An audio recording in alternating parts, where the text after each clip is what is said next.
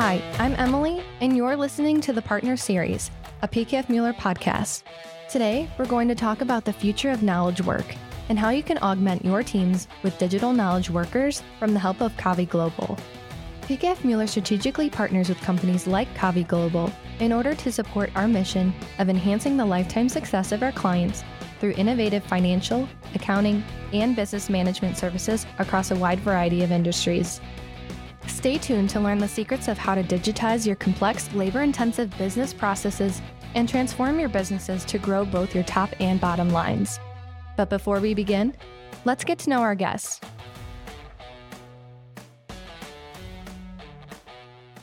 Naomi Caduella is the head of Kavi Labs. Kavi Labs is the innovation arm of Kavi Global.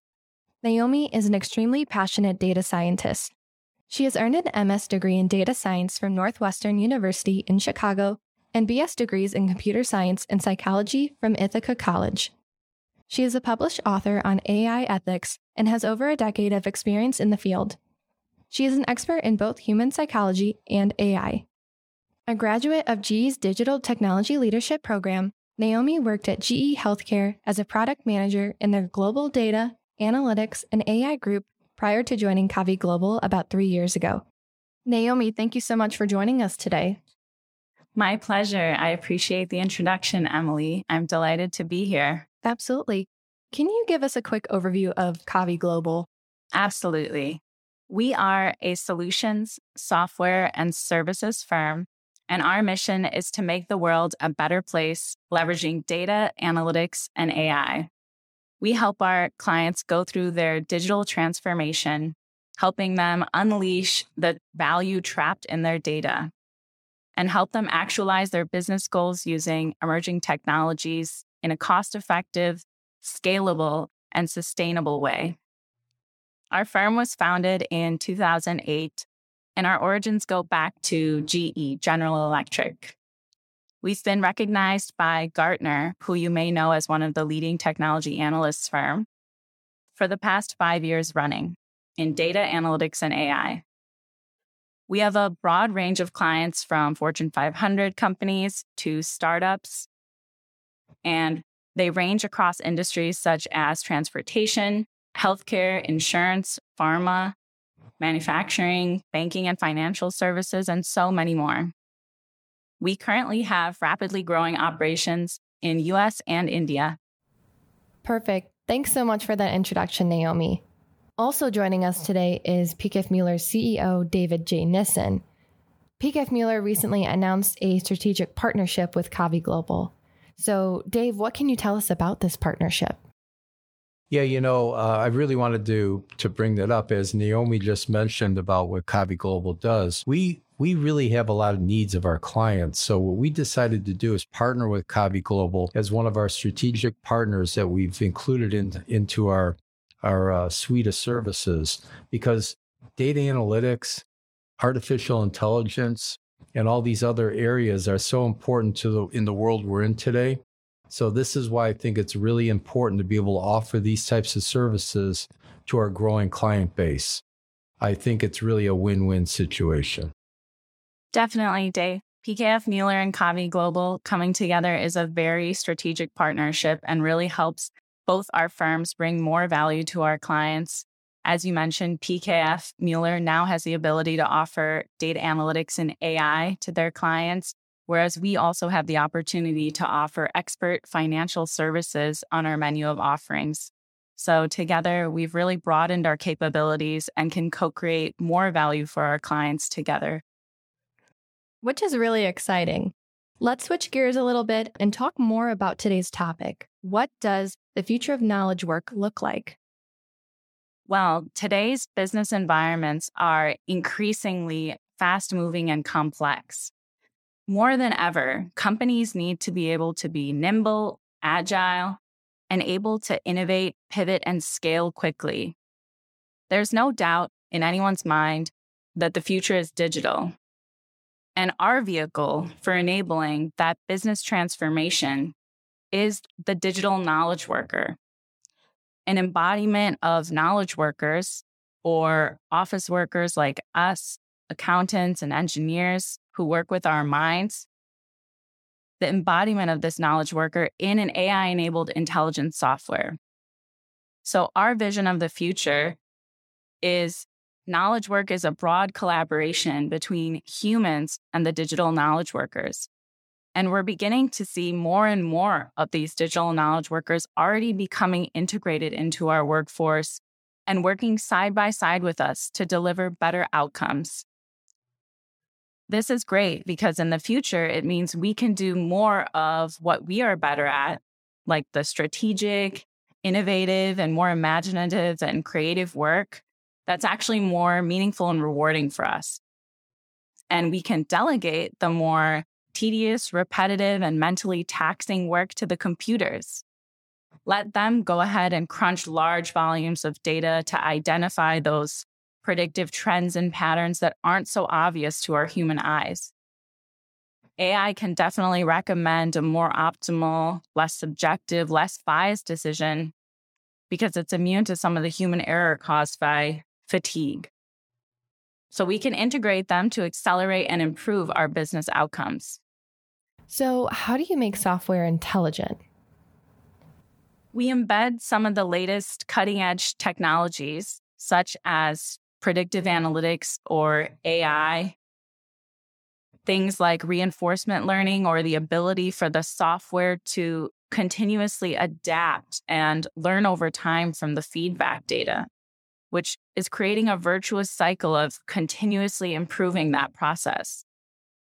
Let's look at an example with one of our transportation clients who wanted to optimally schedule their fleet of hundreds of thousands of assets for repair. We built a digital knowledge worker called the Digital Repair Scheduler, who can find the facility that has the capability and availability to best do that repair, while minimizing the out-of-service, repair, and transportation costs. This digital knowledge worker is powered by natural language processing, forecasting, and has a real-time optimization. So this can significantly improve this scheduling process. Yeah, I want to add some to that, Naomi, because what you're really saying is you're taking all your tools, all these artificial intelligent tools, and being able to get more production and output from the same costs that you have during a given year. Is that correct? Exactly, Dave. A big productivity increase. So, should human knowledge workers fear or feel threatened by digital knowledge workers? I would say it's just the opposite, Emily. We should welcome them with open arms. Digital knowledge workers are assisting us to do our work faster and more accurately. Adding more and more automation and taking their recommendations will actually allow us to focus on the more innovative and creative value-added and strategic parts of our work. We can also take the opportunity to focus on work-life balance, offloading some of these tedious and repetitive parts of our work to digital knowledge workers. We can prevent burnout and take that vacation. So I would say this new collaboration is definitely something we should embrace as it makes our work more meaningful and is really rewarding to us. Our role in this joint workforce is transitioning to human in the loop or human on the loop. And what do those terms, human in the loop and human on the loop, mean, and what's the biggest difference? I want Naomi to really answer that question, but I think when I first heard that from you, Naomi, that was eye-opening. And it was eye-opening because 30 years ago, we were doing a lot of business consulting. And one of the terms that we heard all the time was you have to work on the business, not in the business, okay? And too often businesses and business owners, us accountants even, we're working too much in the business. And you have to step back and you have to work on the business. So when I heard you say that, I thought that was the most important thing and eye-opening thing I heard, because I see a lot of similarities between working in the business or working on the business, and now what you say is human in the loop or on the loop. So why don't you get into those details, because I think that's really insightful for the listeners today. Great analogy, Dave. So technically, human in the loop is when we have complete control over accepting or rejecting the decisions that are being made by this digital knowledge worker. So the technology is helping us making a recommendation, and we're in that decision-making loop, approving and rejecting each of these recommendations. Still faster than if we had to do all the analysis and come to that idea ourselves. However, we can definitely gain that productivity boost by taking their help. The next evolution is human on the loop. And this is when digital knowledge workers begin to operate more autonomously to make decisions. The human in the loop is moved out of that decision-making loop and more into an oversight role, as Dave calls focusing on the business, where just as self-driving cars become a reality, they're introduced with human oversight to make sure that that new paradigm is safer and the adoption occurs. So as we're overseeing these technology solutions through a human on-the-loop model, we can actually monitor the important KPIs or key performance indicators to the business and focus on improving those end outcomes. So in many cases, we start with human in the loop mode. And as these digital knowledge workers are refined through feedback and we gain trust in them and they mature into these human on the loop models. In many cases, we're not quite there yet to full automation. Really interesting, Naomi. Now, what are some other examples of human collaboration with digital knowledge workers and how they together create more value for businesses and their customers?